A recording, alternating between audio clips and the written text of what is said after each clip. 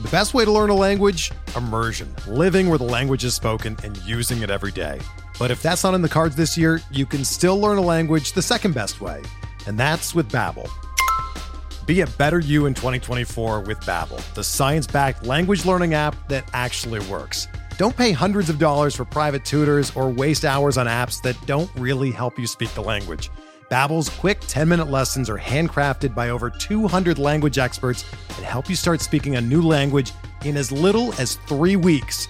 Babbel's designed by real people for real conversations, and their tips and tools are approachable, accessible, rooted in real-life situations, and delivered with conversation-based teaching, so you're ready to practice what you've learned in the real world.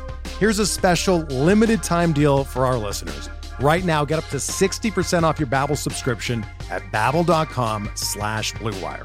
That's 60% off at babbel.com/Blue Wire, spelled BABBEL.com/Blue Wire. Rules and restrictions apply.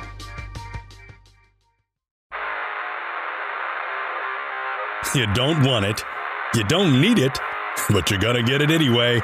The Kevin Sheehan Show. Here's Kevin. No numbers. Blake should pull it back. Good, smart play there. Juan Dixon. Yes. 20-point lead for the Terrapins. We see a little change in the look of the Kansas players right now, Jim. That was 20 years ago tonight. Maryland beating Kansas in the Final Four in the Georgia Dome in Atlanta, 97-88. That was the de facto national championship game in most people's minds. The two remaining number one seeds, Maryland the number one seed out of the Eastern region, Kansas the number one seed out of the Midwest. Roy Williams, Gary Williams in a semifinal game. Kansas started off in the lead. They had a 13-2 lead. They were favored in the game. I didn't remember that. They were a 1.5-point favorite. The total in the game, by the way, was 169. That would have been the highest over-under total, I think, of this most recent NCAA tournament. And it sailed over with a 97-88 final. Juan Dixon led the way with 33. Chris Wilcox at 18 and 9. The Kansas Jayhawks were led by Nick Collison and Kirk Heinrich and Drew Gooden. That was Roy Williams' third Final Four. He had not won and would not win a national championship at Kansas. They lost in his first Final Four to Duke in the final in 1991 when Duke broke through against UNLV. And then they got back to the Final Four in 1993 and lost in the semifinals. The following year, Roy Williams would take Kansas back to the national championship game in his final year at Kansas, losing to Syracuse in the final. But 20 years ago, Kansas and Maryland in the national semifinals on Easter Eve. I remember the day very well. Young kids, super young kids, all excited about the Easter Bunny, while Dad was all excited about the Final Four game. 20 years ago today, huge win. Gary Williams breaks through. They had lost the Final Four game the year before to Duke after having a 22-point lead. And they were off to a national championship game against Indiana, who had beaten Oklahoma earlier in the day. Oklahoma coached by Kelvin Sampson, and an Oklahoma team that was favored against Indiana and had beaten Maryland earlier in the year in Norman in a non-conference game in December by 16. It was one of Maryland's only losses.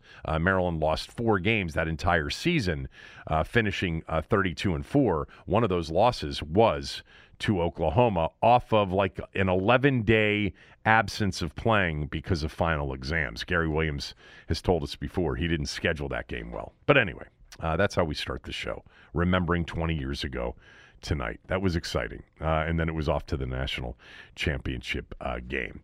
On the show today, Doc Walker will be on with me, and also Brendan Marks will be on with me. I think you will enjoy this conversation. Brendan covers Duke and Carolina for The Athletic, so we will do some Duke North Carolina Final Four talk, that nightcap on Saturday night, one of the most anticipated college games in years.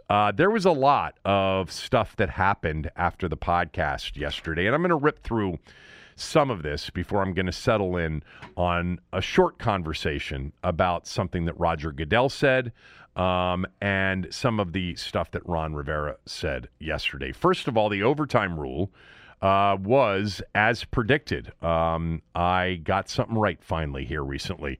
I predicted that the overtime rule would be adopted for the postseason only. It would be the Philadelphia-Indianapolis recommendation, which is mandatory possessions for both teams, but it's only going to be implemented for playoff games to start. We'll see how it goes. I'm not convinced totally that will become a regular season rule right away. It took 2 years.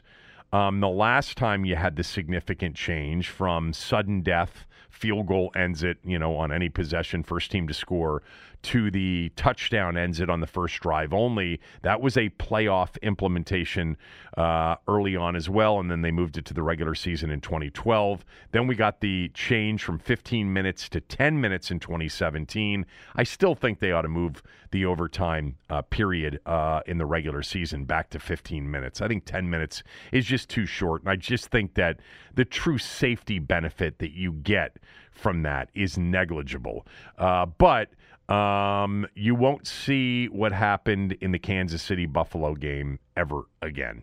I was thinking about, for you bettors out there, the most points that could be scored in an overtime period prior to this rule change, the most points that could be scored, 12. You could have had field goal, and then touchdown, 6 points, no extra points on that touchdown. You could have had 12 extra points scored. That was the maximum in an overtime per the old rules. Now you could actually have 22 points scored in overtime in the playoffs right now. You could have a team score and go for 2 to get 8. You could have a team answer, go for 2, score 8, and then you could have a team win with a walk-off touchdown once it got to sudden death with 6 more.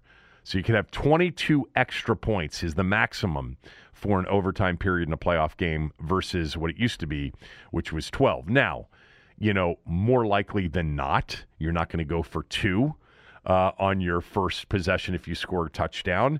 And if you both score touchdowns with 14 points, you're then really only looking for field goal range and a field goal to win it. It would be pretty rare that you got an 8-8 and then a 6 in overtime.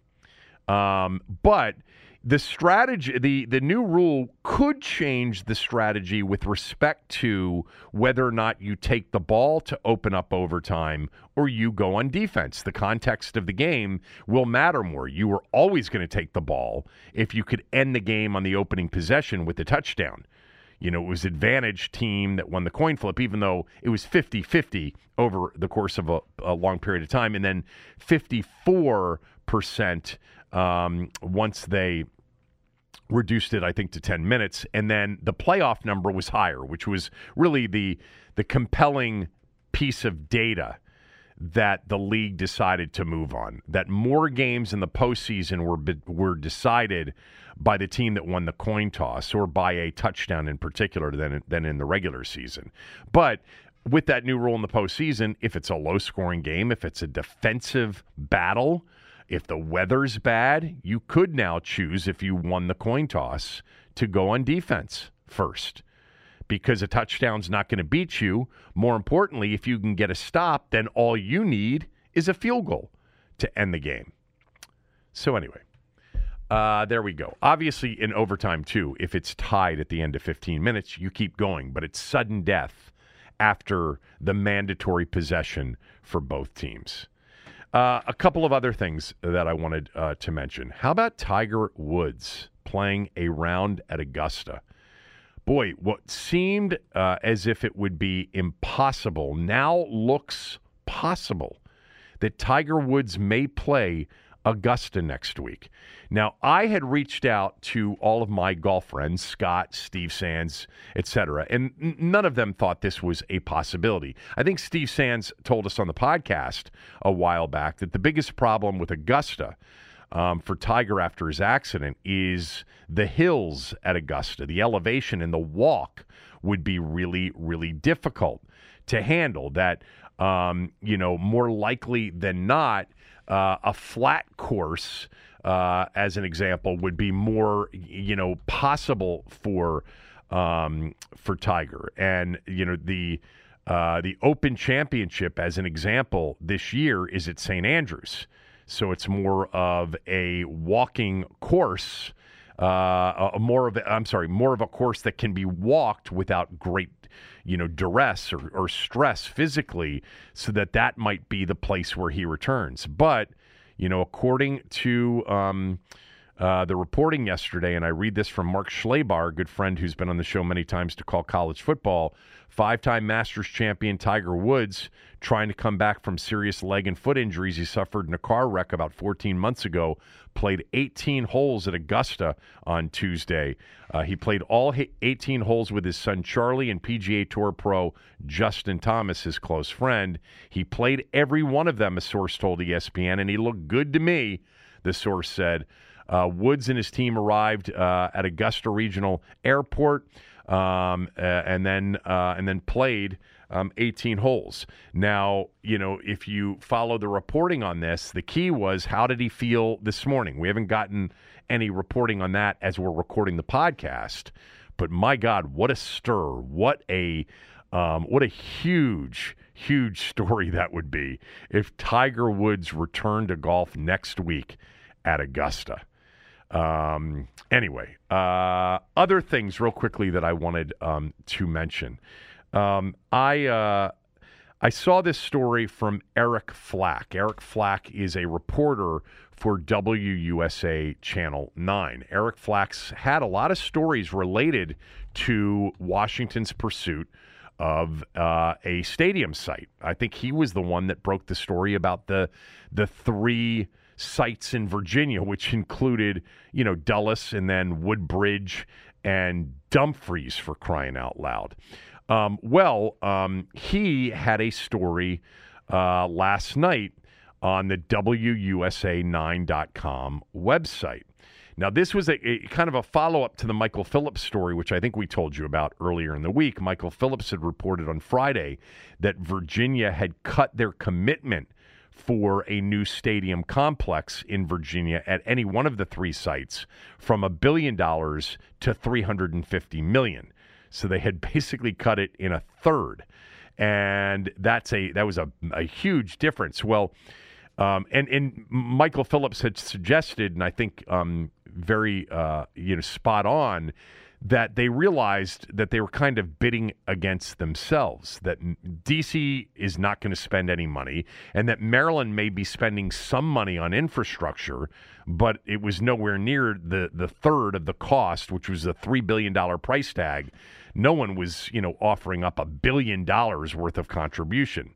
Well, in Eric Flack's story, he had a quote on the condition of anonymity from a Virginia state senator who said, quote, "Public reaction to this project has been underwhelming. With every passing day, it's evident the team lacks gravity," closed quote. Man, I mean, I think that there is sometimes, entering into this, there's some excitement from politicians. Ooh, get the stadium in Virginia, be a part of this big thing. And then they realize they don't have much constituent support because the fan base has eroded so significantly and they're bidding against themselves. So why would we offer up a third of the cost when in Buffalo, the deal that was just done, the Pagulas, the Bills owners, are paying $350 million of a $1.4 billion price tag. So they're basically getting $1 billion from the state of New York and Erie County for their new stadium. Meantime, Snyder is probably going to have to fight to find somebody to give him 10% of what the price tag may ultimately be. And that's if they pass next week the $350 million commitment. Right now, this stadium bill is up for final passage during a special session of the Virginia legislature next week. So we'll see. I think Tommy is really close to being right on all of this, and that is Landover. That's where it's ultimately going to be because nobody wants to do business with Dan Snyder. Obviously, the right place for this to be would be D.C., but they're not offering anything. Maryland, the harbor area, would probably be a close second, but Maryland's offering basically infrastructure only. So Virginia is still out there with the most attractive offer in terms of the $350 million. The problem is you could end up with a stadium in Dumfries, for crying out loud. You know, the more and more you follow this, and let's just say next week the Virginia legislature doesn't pass this, and they don't pass the $350 million commitment, and Snyder is just sitting out there with no stadium deal, and the only prospect being to build on his own land in Landover, the land he owns. Man, you know, you almost... Look, most teams that have relocated in the past have relocated because the cities that they are in aren't coming through with a new stadium. San Diego didn't vote on a new stadium, using taxpayer dollars to fund a new stadium. We've had that, you know, in a lot of moves. Cleveland initially with their move to Baltimore. You know, Washington, if the DMV doesn't come through with taxpayer dollars for a new stadium, maybe he'll move it to St. Louis and Washington can get an expansion team. The St. Louis Commanders, and then maybe we can get the Washington Warriors or something different than a Snyder-owned Commanders team. I'd be for that. I would be. And again, I've mentioned this before, but for those of you who say, well, you know, be careful what you wish for on the owner front. No. You can't get worse. I mean, it would be impossible, really, for it to be any worse. But that's likely not going to happen. We'll see. But Landover, remember, they own the land. You know, it's the least amount of out-of-pocket costs for him to build a stadium on the land that he already owns, where it's already been approved to have a stadium. It's not like you're going to have neighborhood pushback on a new stadium. They've already got a stadium there. Okay. That leads me to this. Some of the Rivera-Goodell stuff that kind of came out after. I guess the Rivera stuff we talked about a little bit here on the podcast yesterday. But Roger Goodell held his, owner meetings press conference, the press conference later in the day. I wanted to make one comment because I watched the whole thing.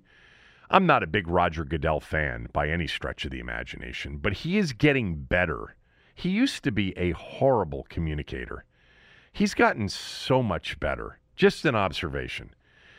But anyway, I want you to listen to this question from Nikki Jhabvala from the Washington Post to Roger Goodell about the Washington situation. When the league announced the findings of Beth Wilkinson's investigation into Washington's workplace last July, said Dan Snyder would focus on the stadium and other matters, and Tanya Snyder would take over daily operations and represent the club at league functions. Is that still the case? Are you able to provide any insight into what Dan Snyder's role is and status is with the team currently? Yeah, Nikki, Dan Snyder has not been involved in day-to-day operations. Don't believe he's been at the facility at all. And we continue to have league matters. Tanya's represented the team as the CEO, both on a day-to-day basis, but also here at the league. She represented the club here, and that will continue for at least the foreseeable future. Dan and I will talk about that at some point. Roger Goodell. Dan Snyder's not been involved in day-to-day operations. Don't believe he's been at the facility at all. And when we continue to have league matters, Tanya's represented the team as the CEO, both on a day-to-day basis, but also here with the league. She represented the club here, and that will continue for at least the foreseeable future. But Dan and I will talk about that at some point, closed quote. I actually think the last sentence, but Dan and I will talk about that at some point, is the most interesting part of the Goodell answer. Because as most of you know, because I think I've played this on the show or certainly talked about this on the show, this was Ron Rivera with me on the radio show back in late September after 3 games and prior to their Week 4 game against Atlanta. I'm just curious, have you had conversations with Dan about this start to the season? And if so, what's he said? It's always good to talk to Mr. Snyder. We just visit, chat about what's happening, so it's been real positive. How often do you talk to him? Probably about once or twice a week, just depending on the situation, circumstances. If we run into each other around the facility or at the game or at the stadium or something like that, or I'll call or he'll call. We'll talk. So that was at the end of September with me on the radio show, his weekly appearance on my radio show, mentioning that, he talks to Dan, Mr. Snyder, around the facility, stadium, on game day, et cetera. Goodell telling reporters yesterday that he does not believe that he's been at the facility at all. I'm not going to make a big deal out of this, okay? He doesn't believe he's been at the facility at all. It sounds like there's no requirement for him to stay away from the facility, so I'm not going to make a big deal out of this about that part at all.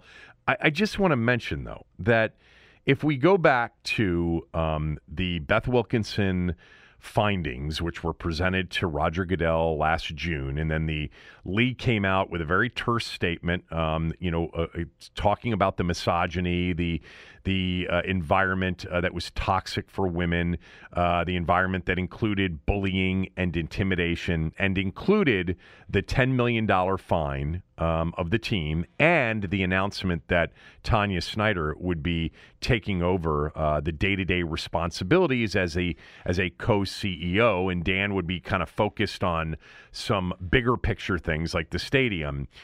Since that moment, it's been very vague, very nonspecific, and really, to be honest with you, boring to follow now for me. I'm less interested in this. Netting it out, Dan immediately pushed back on the notion that he was fined, having his lawyers call people to say that it was the team that was fined. Pushing back on the narrative that he had somehow been quasi-suspended or actually suspended, saying that was not the case.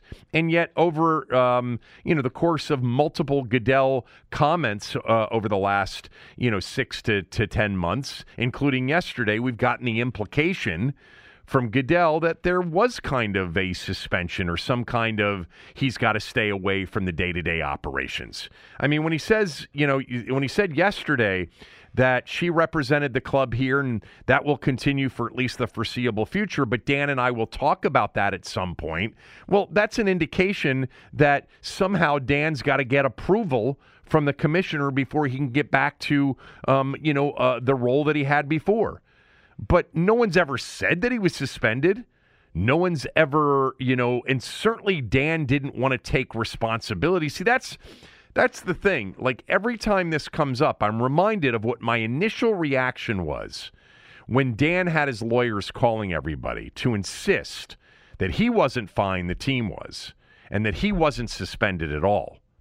And that reaction at the time, last June, and it's still the reaction today, is, God, it would have been so much easier and so much more beneficial for the league and for Dan to just have an actual announced fining of Snyder and suspension of Snyder. Not that people still wouldn't want to see the Beth Wilkinson report, but it would have at least given some legit teeth to the punishment for whatever they found or whatever was presented by Beth Wilkinson to Lisa Friel and to Roger Goodell. But no, Dan doesn't get it because he's too much of a pass-the-buck guy. He's too narcissistic. He's too arrogant. To be honest with you, he's clearly lacking in self-awareness. It would have been a huge benefit to him. And by the way, what's a suspension really mean for an owner anyway?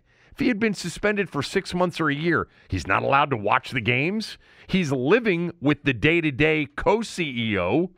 He's not going to know what's going on. He's not going to have real input. Come on. It would have been so easy for him to just accept whatever the league wanted to give to him. But no, it's never his fault. And no way is he going to accept responsibility for something that he believes was Bruce Allen's fault or someone else's fault before. Again, the calendar math I've discussed many times, Bruce Allen actually wasn't even in the organization for most of the allegations that took place. When Snyder refers to these allegations as so old, as if there's a statute of limitations in the court of public opinion on them, he doesn't realize that he's actually putting himself closer to the scene of the crime. That is a figurative description there, the scene of the crime. Maybe there were crimes. Who knows? Just so dumb, so arrogant. Like it's sitting up, teed up for something that actually would have benefited him and the league. Last June, for the league to look serious, we just gave Dan Snyder the largest fine we've ever given an owner, and we have suspended him for a year. No. Couldn't take it. Couldn't accept it. And so we've gotten this sleight of hand description from the commissioner every time it's discussed. It's boring at this point. Just get him the hell out of D.C. Whatever you have to do, Roger, and the other 31 owners, spare us another, era of Dan Snyder-owned Washington football. I don't think that'll happen, though. All right, when we come back, Doc Walker will be my guest right after these words from a few of our sponsors. We're driven by the search for better. But when it comes to hiring, the best way to search for a candidate isn't to search at all. Don't search, match with Indeed.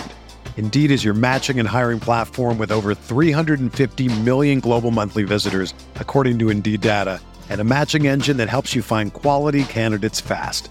Ditch the busy work. Use Indeed for scheduling, screening, and messaging so you can connect with candidates faster. Leveraging over 140 million qualifications and preferences every day, Indeed's matching engine is constantly learning from your preferences, so the more you use Indeed, the better it gets.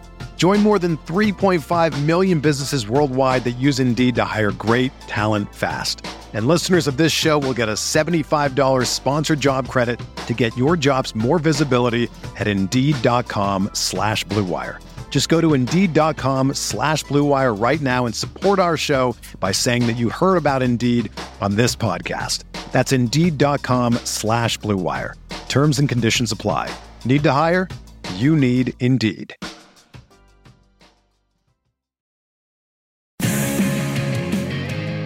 This segment of the podcast brought to you by MyBookie. Go to mybookie.ag or mybookie.com. Use my promo code KevinDC. All of the Final Four stuff is there and ready to be wagered on. If you use my promo code, they'll match your first deposit dollar for dollar, all the way up to $1,000. MyBookie at mybookie.ag or mybookie.com. On the show with us right now is my good friend, Rick Doc Walker. You can follow him on Twitter at Rick Doc Walker. You can listen to his podcast at patreon.com/Doc Walker. He does it with Solly. He's got great guests on the show all the time. I do want to talk a lot with you about, the team, the Commanders, they're called. But I have a question for you before we start, and it's this. Who's the most influential coach you ever played for at any level? That's a great question. Well, position coach Frank Gans, because you spend your most time with your position coach. The the head coach, if he's on your side of the ball, you have a little more time with him, but he could have a defensive guy. But having played for Dick Vermeil and Joe Gibbs, and along with several others, I had 7 different head coaches. I would say the longest with Joe, clearly, I learned a lot from, but then all of them, because we won with all of them. But I would say Joe and Dick, as head guys, watching them run the whole organization. But Frank Gans, as a position coach, untouchable. Frank Gans was, right, a head coach in the NFL for the Kansas City Chiefs, I believe, at one point. Yeah, he was dynamic. You and I have had so many conversations, either on the air or off, about, coaches and their ability to influence and shape young lives. You played for him at UCLA to begin with, right, for Frank Gans? Yes. So what made him someone whose name came to your mind immediately when I asked that question? Well, I just think I got 7 years of volunteer coaching here on the East Coast end. And, youth, all volunteer, all, high school youth, whatever. And I always believe that the person that you replicate is the person that had the biggest influence on your life. And to me, I always say Frank Gans, because when I coach, if you didn't know Frank, if you knew Frank, you would go, oh, that's Frank.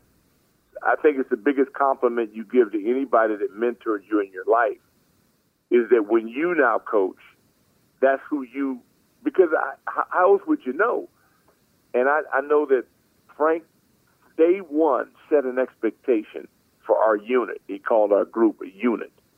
And he said that, and I've never had a coach tell me the beginning, well, two coaches, Herman McCulley at 13 in youth baseball, Legion baseball, said that he was the best coach, and he picked the best players, and we were never going to lose, and we were 25-0. I had never had that impact me before, because every other coach said, as long as you give your best effort, that's good enough. Well, he didn't say that. He said, we're going to win every game because he's the best and we're the best, and we did. And so, but with Frank Gans, to set expectations in the first meeting, the first time I ever met him, he said that at the end of the year at our banquet, we would be the most decorated unit on the entire team, just between the tight ends and tackles. And we were the first on the field every day and the last to leave. That's Frank Gans. He just said, and you, because you're a hell of a coach, and I'm sure and there are kids that come up to you and they see you at Starbucks. No, as a youth coach. Okay. All kidding aside. I know. We're talking about you. The best honor ever is when somebody at Starbucks says, hey, coach, because it doesn't happen everywhere. But those that you were able to be around, when they respect that and you win with them, and their parents, they adore you for the rest of your life because they can see the difference. Because when you stand out as a coach, you stick out like a sore thumb because most are mediocre. And although you appreciate their effort because it's a volunteer basis, it doesn't mean you're not supposed to be good at it. Because you do influence young people. And because I'm a product of it, I just wanted to duplicate it. And I think I did with the kids I had a chance to coach because I was trying to represent these people. We've had so many of these conversations together over the years about coaching, and you're very encouraging. You're very upbeat. You're very enthusiastic. It's what makes you a very good motivational speaker as well. You have, certainly a gift, a communication gift. But as a coach, was he, and then you said he was the most influential for you as a coach, was it the encouraging style that I would guess that you would have? Yeah, it is. In basketball, because you coach maybe 12 guys, as opposed to football, so voluminous. But yet, that's why I say the position coach, because those 7 to 12 guys are in one room. Whereas Joe, he coached the offense. Richie Pettibone coached the defense. And Wayne Sevier coached the special teams, and they were all collectively the best I've ever been around. That's why I think those teams did very well. Now, Joe, which I have the utmost respect for, because most guys that are innovative won't change. They're stuck on their ideas. As soon as his major plan didn't look like it was going to work, he adjusted. And he coached to his personnel, not his X's and O's. So, and I think that's a key trait for great ones. They adapt, and that's why he won with different types of teams. But his core was always about the same, basic. Everybody thought it was elaborate because of the movement, but that was just to throw you off scent. It was very basic. because you can coach things that are solid, basic, whether you're going to press like Coach Thompson, who pressed. And pressing also sets a tone. It's an attitude thing as much as a technique. And then so there's so many different variances, but it's based on who you have as players. Then you adjust to your personnel. But it's always about winning. And no matter what the deal is, it's about winning. And I've never seen anybody give as much of himself as Joe Gibbs did because he slept at the facility. I'd never seen that. And then Dick Vermeil, who is they're lunatics in terms of their commitment. But it makes you see how much you have to give. And you can't do that unless you have a family that supports that. Because if they don't have great women behind them that allow them to be so single-minded, then they could never be as great as they become. So it is a team. And, it's one thing for a coach to talk team. Well, you got to have a team at home, too. You know how your kids have sacrificed because you couldn't be at everything because you were with other people's kids. And that's why you got yours to be with you, or you coach them because they put you around them more. Yeah, mine's not really comparable to the commitment that people like Gibbs and Vermeil made. Do you know, I'm looking at your 1975 Rose Bowl winning team where you were the starting tight end and John Shira was the quarterback and Wendell Tyler was the running back, and the coaching staff, oh my God, you've never told me about this. Dick Vermeil was the head coach. Terry Donahue, who would then become the UCLA coach, was the offensive line coach. Rod Dowhower, who ended up coaching in Washington, was on the staff. Carl Peterson, Dick Tomey, Lynn Stiles. What a staff that was. Yeah. Well, great people. They not only attract, but then they develop others. I don't know whether you attracted him, but he developed, and it happened. And it usually happens with most winning organizations or groups. There's people that work well together, and Billy Matthews, you didn't mention, also was in the NFL running back coach, the only African-American on the staff. And at that time, that meant a lot because they weren't a lot. Right. We've progressed a great deal in certain areas, and other areas that we really haven't. It's been at a snail's pace. But no matter what rules and regulations you put in, that's why winning is so difficult. That's why most fail. Because you can get a job, but you got to make the job work. And that's where the challenge comes in. That's what I'm so enamored with. It's an arms race. You can give everybody the same amount of money, you can give the same amount of food, same facilities, and it still won't change the outcome. Some people are just, they got it, and others don't. And especially when you put money involved in it, at the collegiate level, it's not like money really. I mean, other people didn't have that much money, more money than we did or whatever, facilities. We were okay. It wasn't maybe the best, but that wasn't a factor.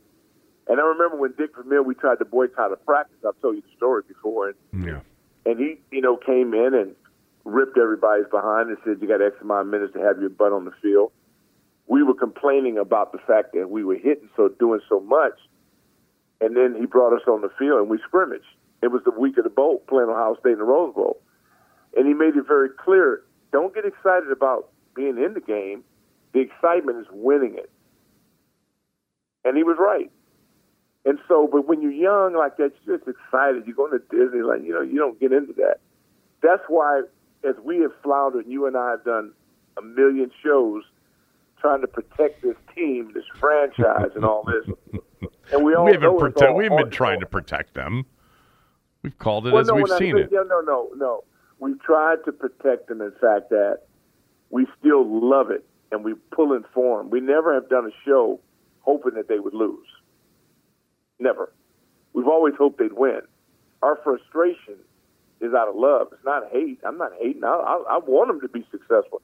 I need bragging rights. I got to deal with Clay. So we're pulling for them. They may not always understand it or see it that way, but that's their ignorance. It's not ours. We've seen it. They act like we've never seen it done well. That's the thing that kids tickles the hell out of me about them. Right. We've seen this work. Yeah, like we don't know what we're talking about.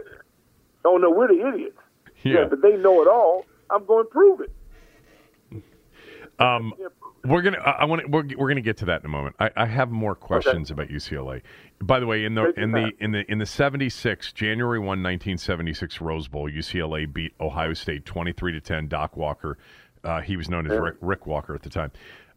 2 catches, 24 yards in the game. I want. There's something. I'm sure I've asked you this at some point over the years, but what was it like? Are you having a slow day? No, stop. What was it like to play football at UCLA, when basketball was what it was? UCLA was the John Wooden UCLA teams. I know 75 was his last year. In fact, his final year it was the year before, but you were still there at UCLA with John Wooden, and then in the wake of John Wooden, what was it like to be at UCLA when that was the champion in sports? It was UCLA and the Celtics, basically. Yeah, it was.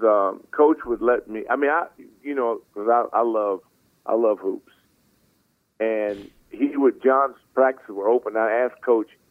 We had the legendary trainer Ducky Drake, and I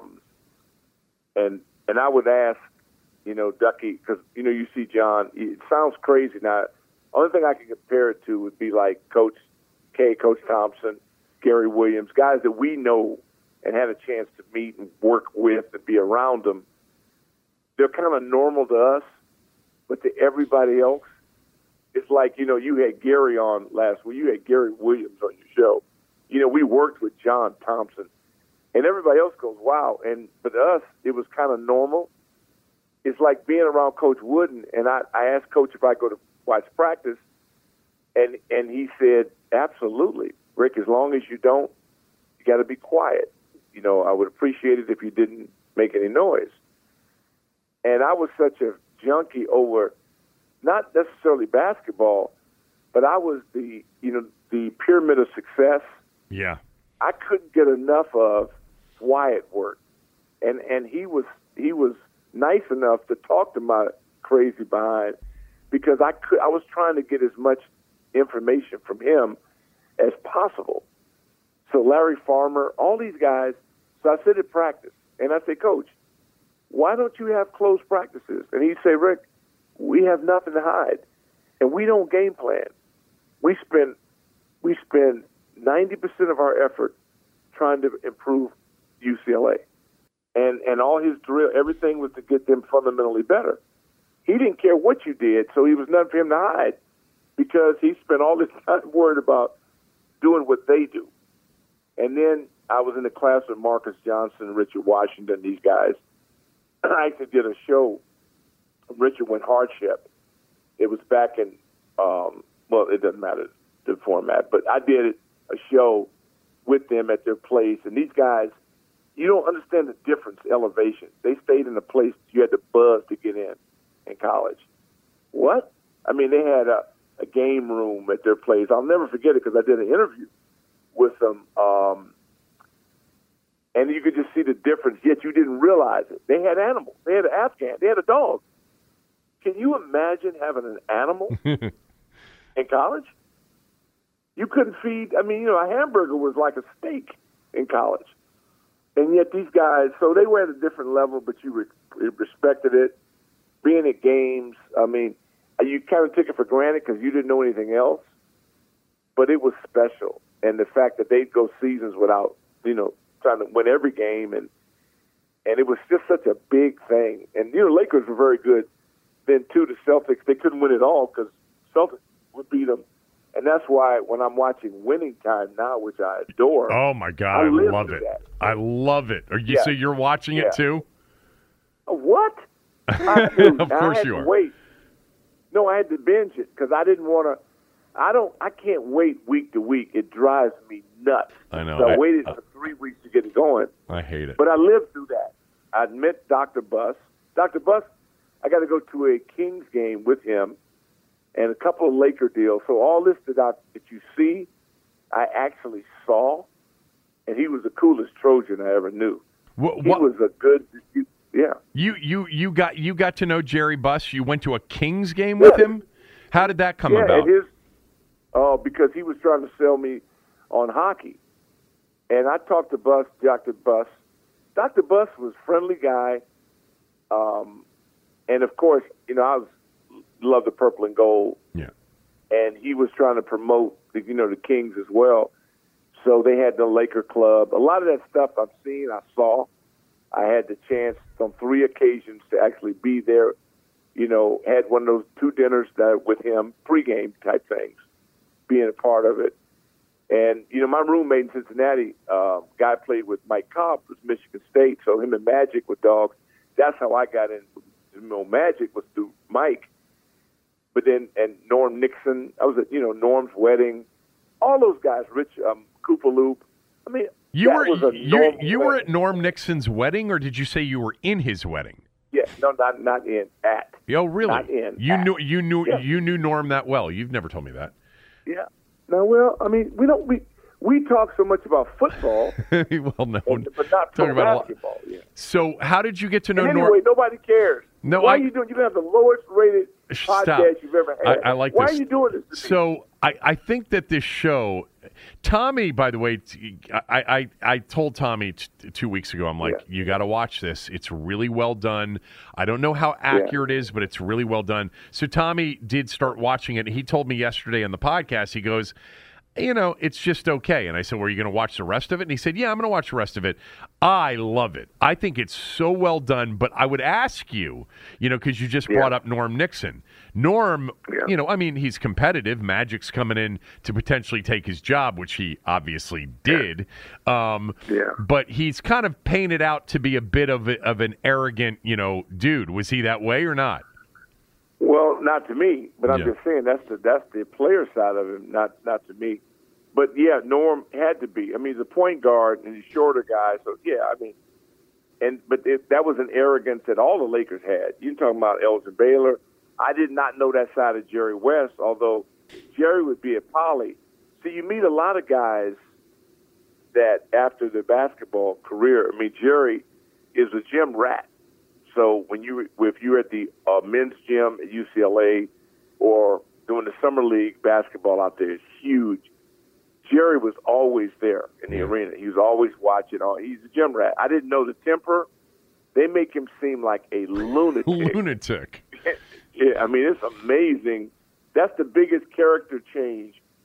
That I didn't know that side of him, but I didn't know Jerry like that.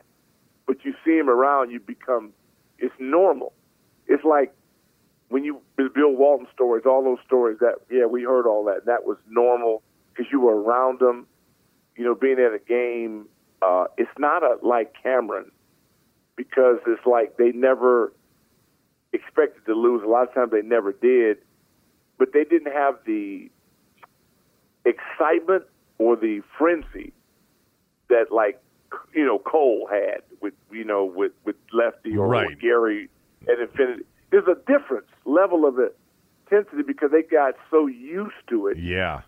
That I don't know if they appreciated it the way that they do now. Now when they're getting back in it and they had good teams and this team, that repeated, that was disappointing to lose because all of them were there. So they really, but trying to chase that ghost is different. It's like the Celtics or the Yankees. The Yankees haven't won since I had hair, it seems like, but yet you think of them as champions. You always think of them in that way. And I think that's what this football team had a taste of it for a minute, and now it's been, eons. And that's what everybody's trying to get back to. We'll get to the football here in a moment. What did you make of the portrayal of Jack Kent Cooke in Winning Time? Yeah, I thought it was pretty much what I heard or saw. That didn't surprise me. I think it's so well done. I'm not caught up. I didn't see Sunday nights yet. I'm going to probably try to get to that tonight. All right, let's talk some Washington football. I know that I have talked to you, I think, on your podcast about the Carson Wentz trade, but you have not talked about the Carson Wentz trade on this podcast yet. So what did you think of the Carson Wentz trade? Well, we had to get somebody we had to upgrade the position, which I think they did. And what they paid for it, I think, was enormous price to go at, but they didn't have any other choice. What you've heard about him, I've heard about him. My people there said, not the best guy, but that was then. Now he's got to evolve. I think it's pretty well stated that this guy he needed to grow up and need to evolve. And he also needs to understand that this is his last chance to be QB1. And if he were to go back to some of the things, the habits that he created in Philadelphia and Indianapolis, this would be a disaster. But if he doesn't, and he makes plays and realizes that this could be his last chance, it's QB1, it could be well worth it. I don't think you have any other choice here because you're not a desired landing spot. And I think they panicked I think they jumped the gun. But had they failed to get him, I'd say, well, what would you say then? Right. And so that's why I don't think they can win. I don't think there's any way they can come out of this and go, they can't win. And that's what happens when you dig yourself into a hole. And that goes all the way back to Cousins, all the way back to RG3. We go all the way back to 2011. And we've just been one bad move after another. And the domino effect comes in now. And so now you got to overpay to try to get back to neutral. What did you think of, and I don't know if you did this on your podcast yesterday or if you're going to plan on doing it today or for your next podcast, but Ron Rivera yesterday at the league meetings with all of the NFC coaches, having a chance to talk. You could see there was some emotion in some of his answers, there was a suggestion that people don't want to come here. And, he said, that's not true. And he said at one point, he said, look, we're an easy target. And quite honestly, I'm tired of it. But the only way to fix it is winning. That's the truth. What's your reaction to kind of Ron Rivera saying, I'm tired of kind of the, easy target criticism, but I also recognize the only way to fix it is winning? Yeah, 14-19. I mean, the record, you came into this understanding that. It's not like this was the only offer Ron had. I think Ron Rivera would have been hired had he not hired him here when he was out. So I thought so too, but I think in the last year I've learned that I'm not so sure. I mean, maybe the Giants in a reunification with Dave Gettleman, but I don't think Dallas was going to hire him. But anyway, go ahead. I don't know. I think Jerry might have. Okay. I mean, and as a matter of fact, I'm pretty sure Jerry would have. Based on Jerry's audience there in Texas, Ron Rivera would have been a hit. And look who he got. He got Gomer Pyle. I mean, there's no way. There's no way that Ron Rivera would not have been the Cowboy or Giant coach. He would have been hired. Mm-hmm. So I think when you do your due diligence coming in here, you should have known that. But then again, what can I say? The guy he picked, the trainer, we still don't know why the FBI took him out the building. So, I mean, come on. This was a reach, and I don't think I don't blame him for trying to get people to buy into that. I think it's way too late for that. I think you got to get it done, and then I don't even think he'll even waste time bragging. I think he understands it. I mean, you cannot not have been. He's been with the Bears and the Eagles. Big guy's been through the mix. He understands all this. I don't get that at all. Would the Carson Wentz trade stop you from drafting a quarterback in the first or second round if you really loved that quarterback? No, not the. The problem with the first round is that if I draft a kid, then I really need him to be the guy in the first round, because if not, I'm going to lose either way. I'm on a 1-year deal. If I'm Ron, I'm thinking like this 1-year deal for me. So I need a receiver. I need a guy on the other side of Scary Terry. And I have to think that the way receivers are making $30 million now, you'll end up losing him. So I almost have to think now, because of this enormous salaries that wide receivers are getting, that there's a pretty good chance that you won't be able to keep Scary. So I would definitely be looking for one of his old teammates at Ohio State to replace him, because the kid from USC, I think, will be gone. And I think he's fantastic, too. But I think we got to get a guy here that we know can play at the wide receiver. You don't think they're going to keep McLaurin? I don't know how they can. If you're Terry's agent, you need to be bullwhipped. If you don't, I mean, you know what these people are making now? Yeah, I get it. But they can tag him next year. Yeah, they can. But eventually, I'm just saying, it's like the Kirk Cousins deal. Yeah. It's like, do you realize that we've lost two guys that the Pro Bowlers? Kurt's a Pro Bowl guy, and Trent's a Hall of Famer. And we basically got two bologna sandwiches. All I'm saying is that we do things others just don't do. I don't know how you predict. You're the best at that. I can't do it. I don't know how you predict anything they're going to do. I think it's going to be really interesting on McLaurin.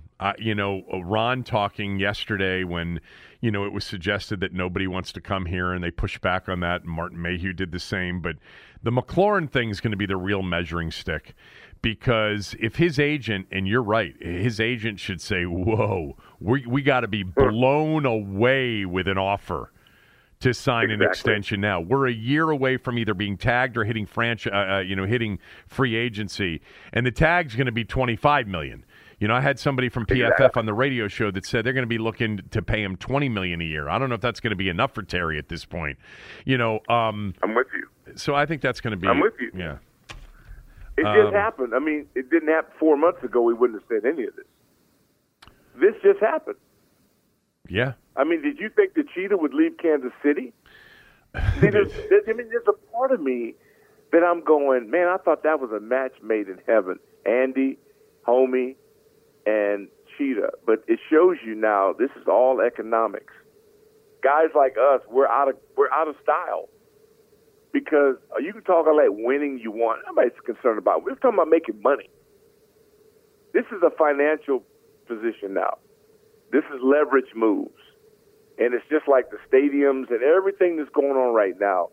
We're stuck in that nostalgic area of we really want to win. We're dinosaurs. This is all about money.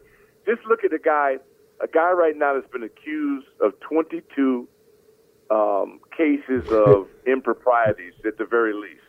He's the highest paid player in league history, and he only got been guaranteed this amount of money. Now, look, you're much better at this than I am. How on earth is that a message in the league meetings that all the millionaires are having right now, who have an exclusive club, and until they have an African-American owner and part of that club, it's all win. It's all BS. And so that's the signal you're throwing out, that a guy is not even eligible to play yet, has the best contract in the history of the NFL, you go to league meetings and you don't settle that, and we still don't know how long why would he be suspended? Why are we suspending him? For what? Well, Goodell certainly the highest paid guy in league history. And Goodell certainly left open the possibility and the likelihood that he has violated the personal conduct policy. But why is it open air? You don't even your own. So is our owner? Is he suspended? They just gave the guy a loan. I know. Come on, man. I talked about that in the open. The whole is he suspended? Isn't he? Did he get fined? Didn't he? I'm tired of it. Just until and they're all none of them are clear about this. I don't even think I mean, Ron told me on my show that he was in the facility, that he saw Dan around the facility, and then Goodell saying yesterday, I don't even think he's been in the facility. Well, what does that mean? I heard that. I mean, I heard that. Whatever. I mean, at this point, for me, it's going to be hard for me to ever have the passion level that I used to have until Dan's gone. Just not going to happen until he's gone. The stadium might end up in Richmond. So I'm thinking to myself, no, I'm serious. I know. I mean, we're like St. Louis, maybe. It'll probably end up right where it's at. And but do you care? And like what I've been saying is that at some point, if they keep this up, They need to go to Audi. And what they need to do, see, there you go again. You need to make it well, I don't even know if they could sell out Audi. It's 20,000 that's there, where it right? needs to go. Yeah, that's where it needs to go. And that way we be downtown. That's our best chance to be downtown. That would be funny. Again, We got to ask the soccer team if they'll share it with us. No, I'm serious. What? Yeah. It holds 20,000 people. I'm not so sure right now they could sell it out. But you know what? Well, no, I think we could sell it out. At least it'd be all our people. It would That's be the only way we yeah, and out. it would be a raucous environment. It might be. I'll be tell you phenomenal. what. They should. Well, I've always thought they should play one game a year back at RFK. It just because the nostalgia alone, you'd sell the building out. You know, you'd pack it with 55,000 people. It'd be unbelievable. And you could charge a lot of money for the tickets, and people would pay it because it would be kind of. It would be this kind of an event. Forget about whether or not the team had a chance to win the game. Audi Field. We'll stop on that. Doc Walker believes that they should reach out to the soccer team. What is the soccer team? The United, right? And what's the women's? United. What's the women's team? Is it the Spirit? I think it's the Spirit. Oh, the Spirit. Oh, yeah, Spirit. I Yeah, think the I got Spirit. that one right. No, there. I'm just saying. Yeah. I was there for, Clay Clarence had a suite for the XFL. Oh, and yeah, I tell right. you what, it was a hell of a deal. And the way I never thought we would fit it, but now I never thought it would be the desert that it has become. But I'm still hopeful, man. You're not gonna. You act like you're out. You're not out, and I'm not out. I'm hopeful, but at some point, the talk has been chatter. They talk a lot. The chatter's got to cease, and we got some action. And I want a middle linebacker. I don't want a conversion. I want a Cole guy Holcomb. who plays middle linebacker, who played it in Pop Warner, who played it in college. You can't convert that position. You can't get there running a round block. Well, you agree that it's not Jamin Davis, right? That at least they don't think it's Jamin Davis anymore. Well, no, but Jamin never told him that. They projected him as something he'd never done. Right. Cole Holcomb, I love Cole, but he's not. I need London Fletcher type. I need a middle linebacker. Yeah. How hard is that? Well, go out and pay Bobby Wagner more money than anybody else is offering, and I still don't think it would work out. I don't think he'd come here. Why? Why wouldn't he come here? Well, you've already talked about that people don't want to come here. I know it. I mean, this is what you do. This is what you do. You actually say nobody wants to come here, and then I say it, and you say, well, why? And then you change your mind. This is what you've been doing to me for years. No, I'm not changing my mind. I agree with you. Bobby Wagner's really Bobby Wagner's not coming here. He's not. No. Okay, so we can. Now let's say no. They could overpay him. See, that's the problem. We have to overpay people to get them to come here. Where before, but it's not anything new. Remember Clinton Portis? He coined the phrase, "Getting his pocket straight." Dan got your pocket straight. We were always Southeast Jerome came here for money. When Dan was sending jets and they were sending. That was a money grab. Nobody talked about it. It was money, and that's okay. That's what it was. Let's call it for what it was. The money grab. Yeah. And now we can't do that. We can't even do that. Patreon.com/Doc Walker for Doc's podcast with Solly at Rick Doc Walker on Twitter. I will talk to you soon. Thank you as always. Can I ask you one question? Yes. Duke or Carolina? Well, I'm rooting for Carolina. People have said to me, "You're long gone from the ACC. Why do you care?" Because that's what's in me. That's my Terp DNA. When Carolina went into Cameron Indoor on that final night a few weeks back, that was awesome. It was awesome to see Kay look so distraught. I think Duke's going to win. I do, but I'm going to be rooting for Carolina. What do you think? Yeah, no, I'm not far from you on that. I just the way they beat them in Cameron, and I think the Duke kids, like they started in the first period, they're overwhelmed. This pressure on these children is unbelievable. Now they responded. They have responded, and I'm not thinking that they're they're not a charity case. They got 5 NBA first rounders. And it'll round into it. But the pressure's enormous. And it reminds me of Wooden in that last season when he said, "This is it for me." And they were playing in San Diego against Kentucky, the Wildcats. Yeah. Kevin Greavy was on that squad. And I'll never forget how nerve-wracking that was. So I kind of relate to it a little bit as a guy that was witnessing the Bruins go through what is so freakish because they were playing at that highest level of perfection, and it's hard. So I'm interested. I'm glad we get it. Oh, me I'm too. not going to have a horse in a race. I'm just glad we get to see it. Yeah. My next guest, we're gonna talk about it because he covers Carolina and Duke basketball for the Athletics. So I'm looking forward to that. All right. Yes, he's good. That's good. Well, keep up the good work.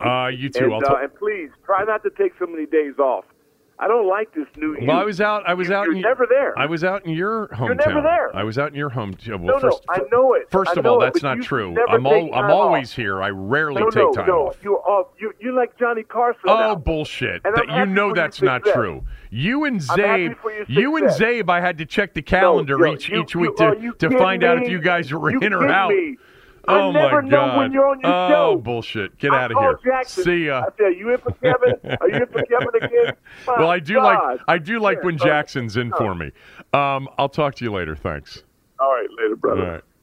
The biggest college basketball game in years, Saturday night in the Final Four, Duke and Carolina. Brendan Marks covers Carolina and Duke for The Athletic. I think you're going to really enjoy this conversation. That's next, right after these words from a few of our sponsors. Another day is here, and you're ready for it. What to wear? Check. Breakfast, lunch, and dinner? Check. Planning for what's next and how to save for it? That's where Bank of America can help. For your financial to-dos, Bank of America has experts ready to help get you closer to your goals. Get started at one of our local financial centers or 24/7 in our mobile banking app. Find a location near you at bankofamerica.com/talktous. What would you like the power to do? Mobile banking requires downloading the app and is only available for select devices. Message and data rates may apply. Bank of America NA, member FDIC. Saturday is Final Four Saturday, and I'm not sure there's been a more anticipated matchup in recent memory in college hoops than the nightcap between Duke and North Carolina. Here to talk some Final Four with us is Brendan Marks. He covers college basketball, Duke and Carolina in particular, for The Athletic. As we say all the time with all of the Athletic people, it's totally worth subscribing. I'm a subscriber for all of you Washington football fans, Commanders fans, Ben Standing, everybody that covers the team. Totally worth it. Brendan's another really good writer for The Athletic. You can follow him on Twitter at Brendan R. Marks. He joins us right now. So let me just tell you that I am a Maryland guy, so a long time ACC guy. And it's amazing to me, and I've known this, that Duke and Carolina have never faced each other in the tournament. And it would all, there were multiple opportunities for it many years when they were both in the Final Four, but they never ended up playing in a final or in a semifinal. You cover the sport, you cover these two teams. Can you remember a game that will come with more hype and anticipation than this one?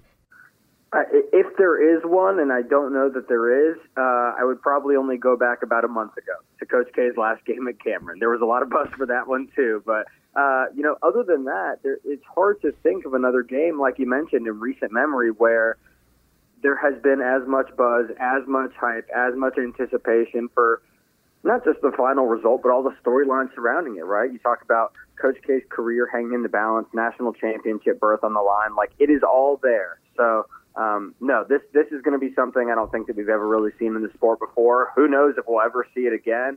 And that's part of what makes Saturday such an exciting proposition. I think I said yesterday on the show, as a lifelong, in my blood ACC guy, I've gotten used to the Big Ten, although don't love it.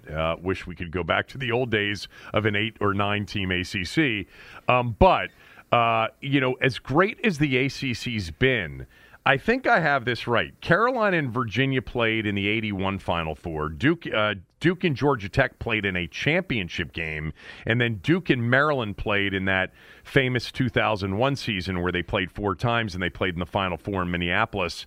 there haven't been any other, I don't think, Final Four ACC matchups, but it's happened a lot with Big East teams. It's happened a lot with Big Ten teams over the years. Kind of amazing, given that it is the most successful basketball conference in history, that this will be just the fourth matchup in the tournament between ACC teams.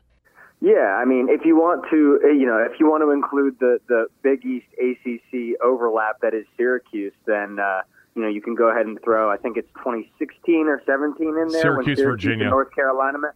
Oh yes. Right.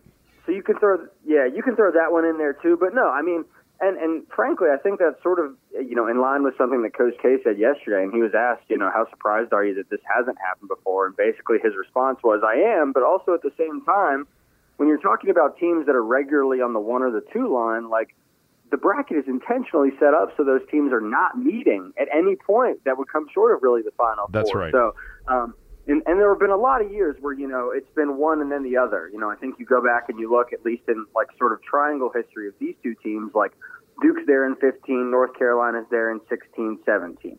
So it's always been, by a year apart. They've been so close. Obviously 91 was, the last time that they were both actually in the Final Four, but it speaks to the ACC, and I know everybody said the ACC was down this year, but having 2 of the last 4, you're going to have a slam dunk contender in the title game. Like, in a bad year in the ACC, I think the conference execs would take that every time. Yeah, I mean, it's a really good point, too. Also, until recent years, conference, when they expanded to 68, they didn't set up the tournament to where conference teams could face each other until at the very least the Sweet 16. And I think for a while it was the Elite 8. So the game earlier this month at Cameron Indoor, and for, a Maryland guy, I gushed over this. I mean, I can't remember the last time that I was so excited watching a game that didn't involve my own team, but to see the Carolina comeback and to see them destroy K and Duke in Cameron Indoor, I think there were a lot of longtime ACC fans that were actually rooting for Carolina that night. And I'm wondering if you have found that longtime Carolina fans, where they put that win, because I heard from a couple of them that said, look, we've won national championships, but that win on that night was as satisfying as any they've had in forever. Where did you get a sense on where the Carolina fan base came in on that win over Duke on K's final night at Cameron Indoor? No, I think you're spot on. I had a lot of folks and friends of mine who I know, my neighbors even, who they're coming outside in the morning after the game, and while I'm out there getting my mail, they're screaming, "This is the best win we've ever had!" Like, people were so jazzed about it, and that I think is why I'll be interested to see if that sentiment holds after Saturday, regardless of result. Because obviously, if North Carolina is able to win on Saturday, the trump card of having beaten Coach K in his last game at Cameron sort of gets replaced by beating Coach K in his last game ever and sending him to retirement. So that one would take on more significance in that way. And on the flip side, if Duke wins, all of a sudden Duke's beating you in the Final Four to go to a title. Like, how sweet is a one-off regular season win at that point? So, but no, for the time being, certainly I think North Carolina fans look at that as, arguably the most significant regular season win in program history. They made T-shirts, they made buttons, they made banners, all that sort of good stuff. It is a huge game, will always stay a huge game, but I do think that Saturday, one way or another, is going to sort of change the way we look back at that one. That'll be a fascinating thing. If they win, they go to the championship, they win it. I still think doing it in Cameron Indoor in shocking fashion too, right? Because nobody expected it. They were an 11, 12-point underdog in that game, and the run they had in the second half was amazing, and it was just stunning to everybody that was in that building. I mean, it was a star-studded event, that particular night, and probably one of the hardest tickets sports has seen in a long time to obtain. Brendan, how close was Carolina to not making the tournament altogether? I think, before that last game against Duke, obviously when you're able to beat a team of that caliber, that was sort of the cherry on top of North Carolina's tournament resume. Like, after that game, there was no doubt that UNC was getting in. But no, I mean, even in the week leading up to that, like, things were close. And I think you got to go back and you look at, like, middle of February, North Carolina loses at home to Pitt in a game that was not ever really competitive.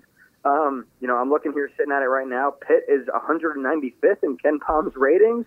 Obviously one of the worst teams in the ACC this year. Like, that loss in and of itself almost jeopardized North Carolina's tournament chances. But, credit to Hubert Davis. He and his team came back, won their last 5 regular season games to sort of put any questions to bed. But no, I mean, as late as mid-February, there were legitimate concerns that this team was not going to make it, and if it was going to make it, it was going to have to do so by going on a run in the ACC championship game. Again, the Duke win kind of changed the equation a little bit, but no, it still makes what is happening right now even more remarkable, because this team, for much of the season was sort of left as an afterthought. What were the thoughts about Hubert Davis's first year when, they lost to Pitt, at home, a terrible team, and at that point, we're potentially in a weak league, at least, per, the net rankings and everything else, in trouble. Were people wondering whether or not it was the right hire at that point or not? Yes, absolutely. The Hubert haters were awfully loud.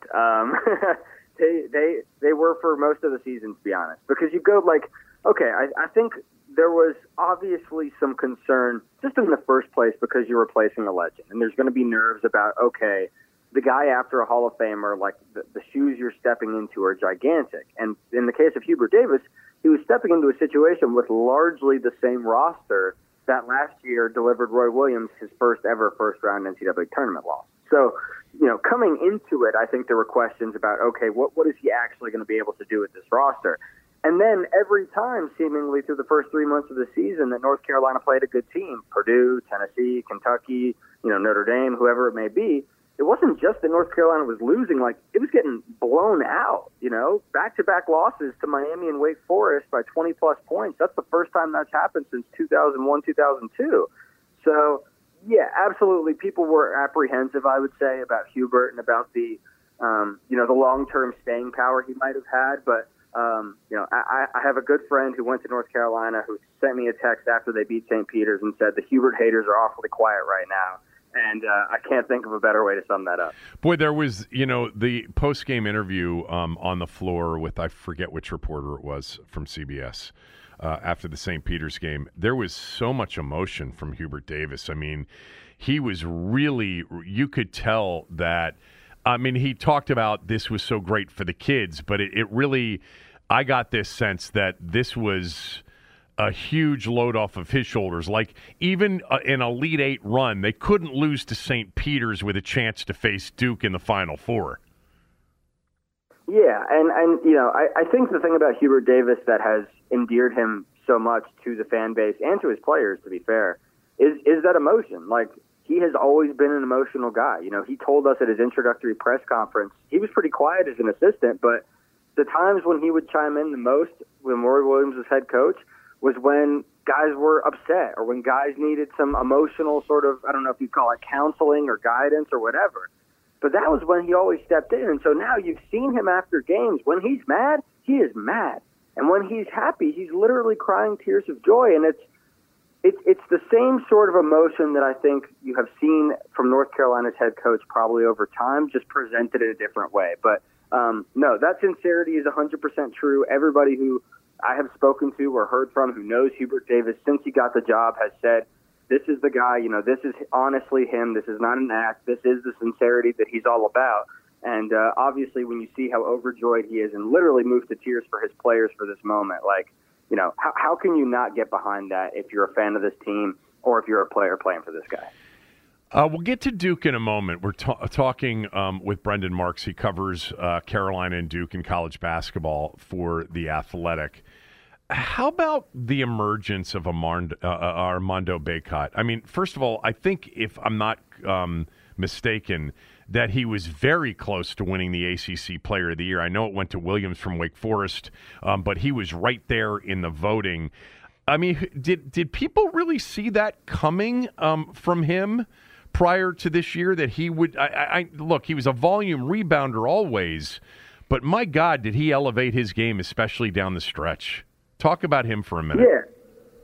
Yeah, he absolutely elevated his game. And I think, honestly, just given the way that North Carolina's team was made up his first two seasons, this jump was almost expected, but maybe not to this level. So, you're talking about a guy who last year, for example, he was splitting time in the front court with three other pretty good players. Day'Ron Sharpe, who went on to be a first-round pick for the Brooklyn Nets, Walker Kessler, who very well might be the National Defensive Player of the Year at Auburn, and Garrison Brooks, who was a senior starter for North Carolina, 1,000-point scorer, and a guy who was really entrenched with the program. So Armando was splitting time with all three of those last season, and so maybe the consistency wasn't quite there. He wasn't seeing the same number of minutes, wasn't seeing the same number of opportunities.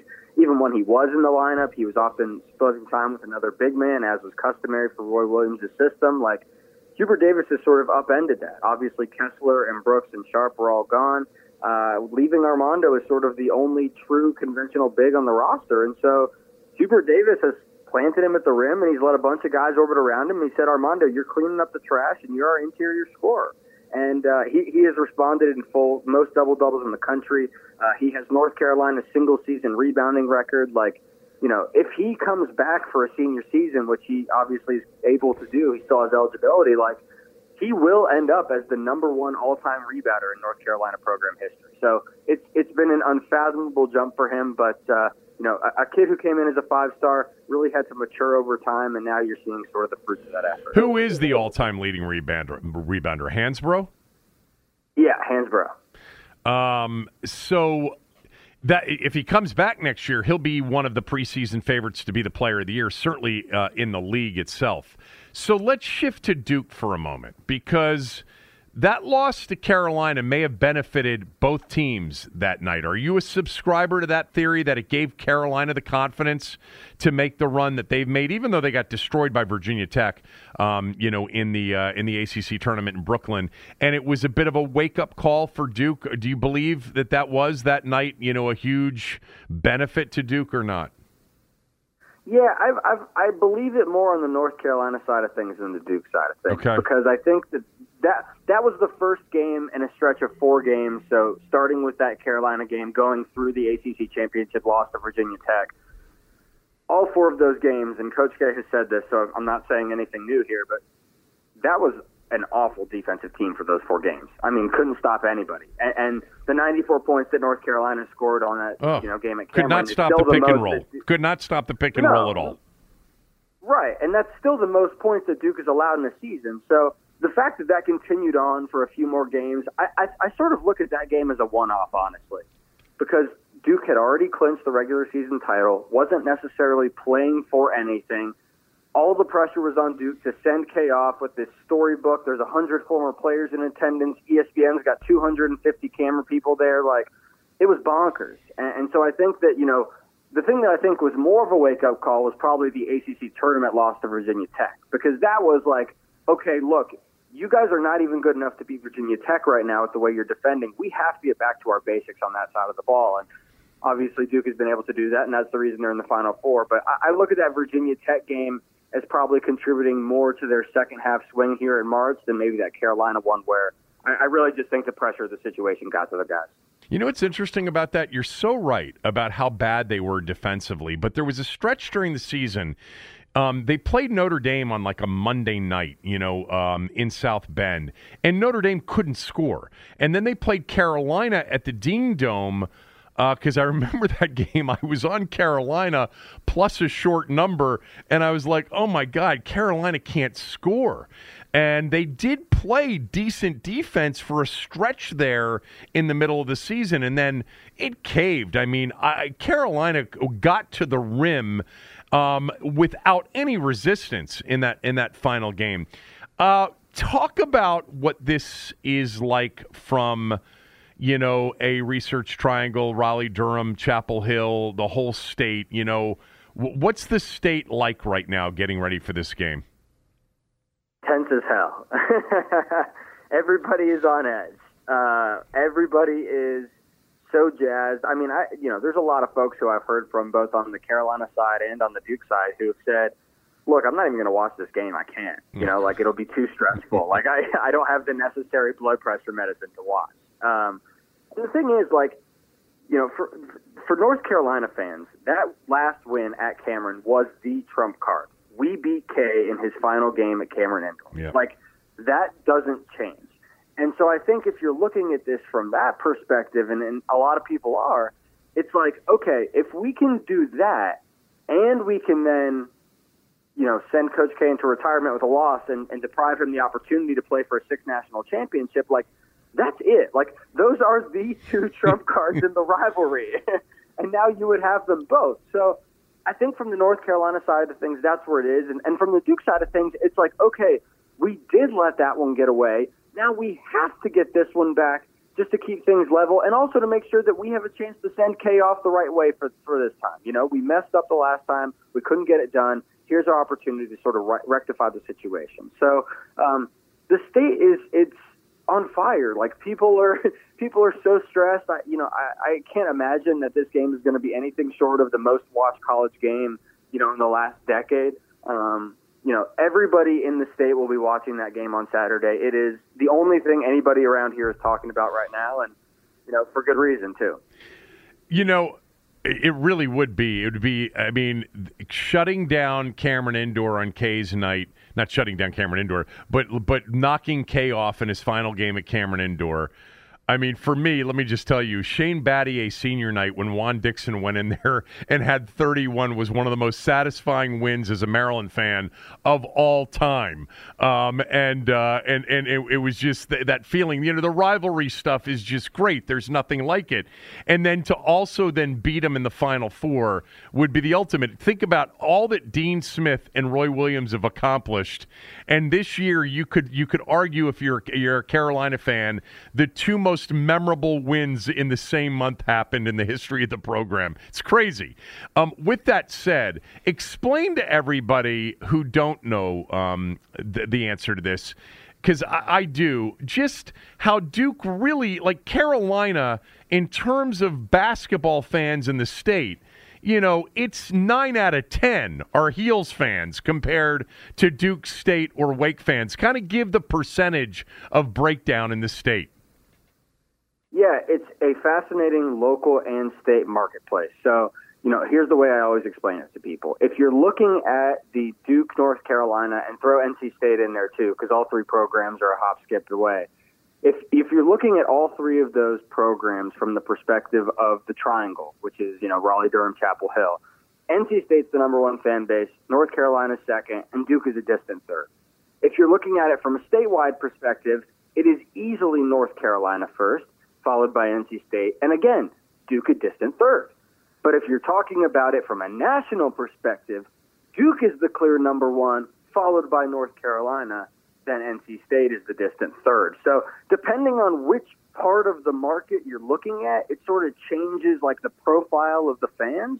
But no, certainly, I think even, I live in Durham. I live 15 minutes from Duke. Even walking around my neighborhood, like on my little cul-de-sac, I think 5 of the 6 houses that have flags out are from North Carolina. So, like, it is still, a Tar Heel state. It's the state university. It's the public university. Duke has obviously gained more favor here locally since Mike Krzyzewski has come in and elevated the basketball program. But, it is not like it's an even split in any way. There are certainly 5 Tar Heel fans, at least locally, to every one Duke fan that there is. Yeah, it's also, it's the size of the universities. It's, Duke's student body is typically made up of a lot of, big East Coast city kids, Boston, New York, Philly, DC.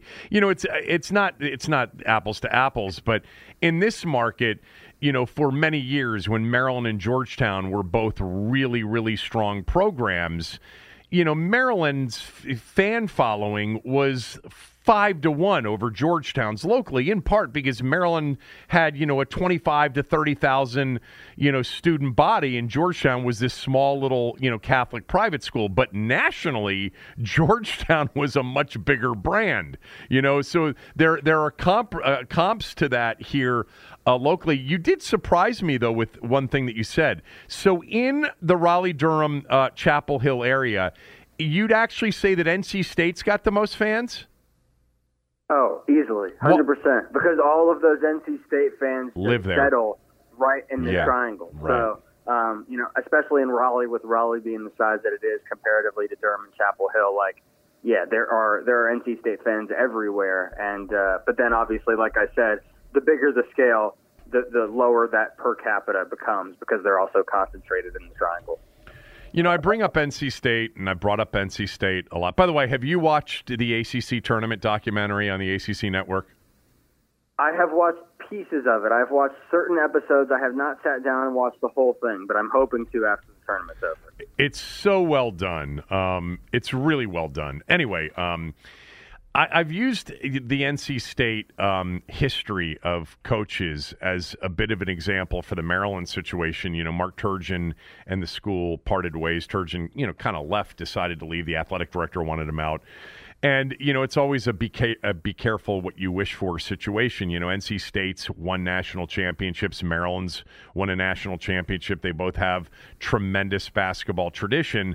But I still don't think, even though Mark Gottfried had, some good years, with our former athletic director, Debbie Yao, down there, I still, and I'll never forget when they moved on from Herb Sendek. I mean, the guy had been to 5 tournaments in a row, and it was kind of a be careful what you wish for, and don't be delusional as to what you are. Because NC State's not Carolina. They're not Duke. They're not Kentucky. They're not Kansas. Maryland isn't either.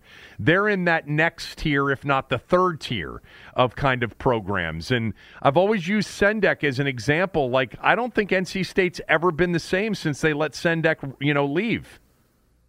They certainly haven't been as competitive. And I mean, now, you're talking about a guy in Kevin Keats who made the NCAA tournament his first season, was one of the many coaches who got sort of screwed over by the pandemic. His team probably would have made it during that 2021 tournament that never was.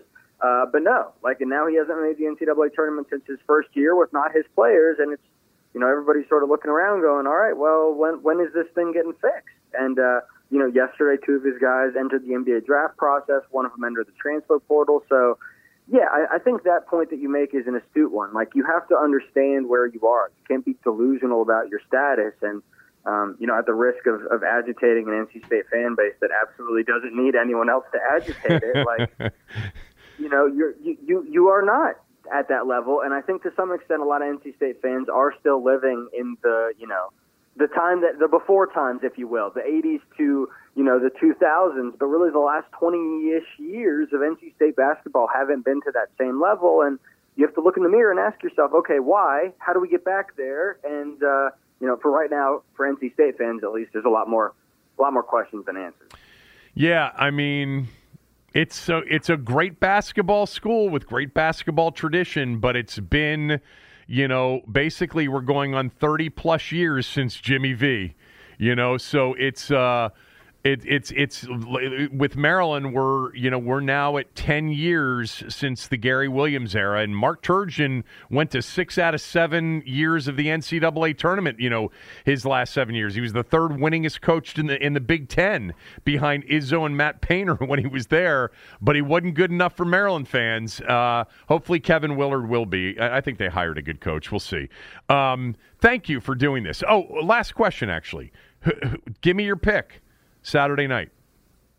Yeah, this is tough. I've been going back and forth. I think North Carolina is playing its best basketball right now. I think Duke's playing its best basketball right now. So for me, I think back to the last 2 matchups, and I think you kind of almost have to toss them out the window because both these teams are so different than they were when they previously met. I think at the end of the day, I think that Duke probably has a better player-by-player matchup with the Tar Heels than North Carolina does. And I also think that one of the things that you saw in the first game could come back into play, and that's foul trouble against Armando Bacot, sort of wrecking things for North Carolina. He is the guy who cannot get into trouble, but in Duke, you've got 3 guys in the front court, Paolo Banchero, Mark Williams, and Theo John, all of whom can get in his face and be aggressive. And again, listen, maybe this is oversimplifying, and I'm no math major, but those 3 guys have 15 fouls, and Armando Bacot's got 5. And so I think that if Duke can get Armando into a little bit of foul trouble, I think that sort of forces North Carolina to play some guys it's not as comfortable with as some guys that maybe don't normally see as much time as they would have to. And I think that could be the swing in a game of this magnitude. So very, very narrowly, I think that I'm going with Duke, but as I have learned from many iterations of this rivalry, anything can happen. No result would surprise me on Saturday, but if I have to predict, then I'll give Duke the narrow victory. I lied. I got one more question. Are Carolina fans already talking about the whistle that, we all as ACC fans know that K typically gets in the biggest spots? I mean, are they already wondering what kind of whistle there's going to be? Because let's face it, Duke in the title game, in K's final game, is exactly what CBS wants. Ultimately, I mean, they're thrilled with what they're getting Saturday night. This is an all-timer, but their preference would be for Duke to move forward. So I'm certainly not suggesting conspiracy because I don't believe in those conspiracies, but we all, as longtime ACC people, know that K has gotten the benefit of a friendly whistle in the biggest spots over the years. Is there discussion about that down there?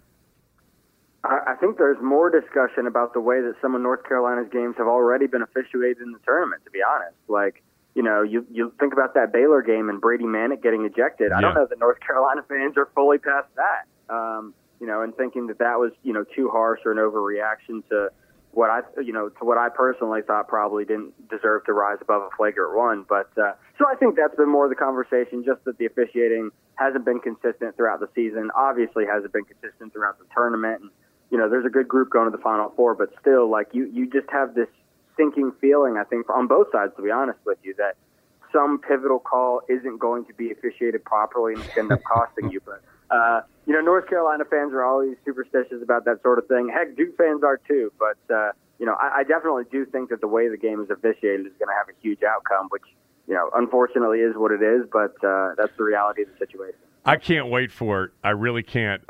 This is, for this sport, which I love, it's been a long time coming. It is big for the sport, I think, overall. As you said, I can't imagine there's going to be a more watched game in the last decade than Saturday night's game between Carolina and Duke. Brendan, thank you so much. Follow Brendan on Twitter at Brendan R. Marks. He writes for The Athletic. I really appreciate the time. Absolutely. Thanks so much and enjoy the games. Hey, Brendan, that was awesome. Perfect. Yeah, I'll I run appreciate you. Yeah, I'll run it on the podcast, and then I'll run it on my radio show tomorrow morning as well, some of it. So I appreciate it. Enjoy it. Awesome, of course. Yeah, I appreciate you. I'll talk to you. Take care. Bye. Brendan was great. That was an enjoyable conversation. Thanks to him. Thanks to Doc. Back tomorrow.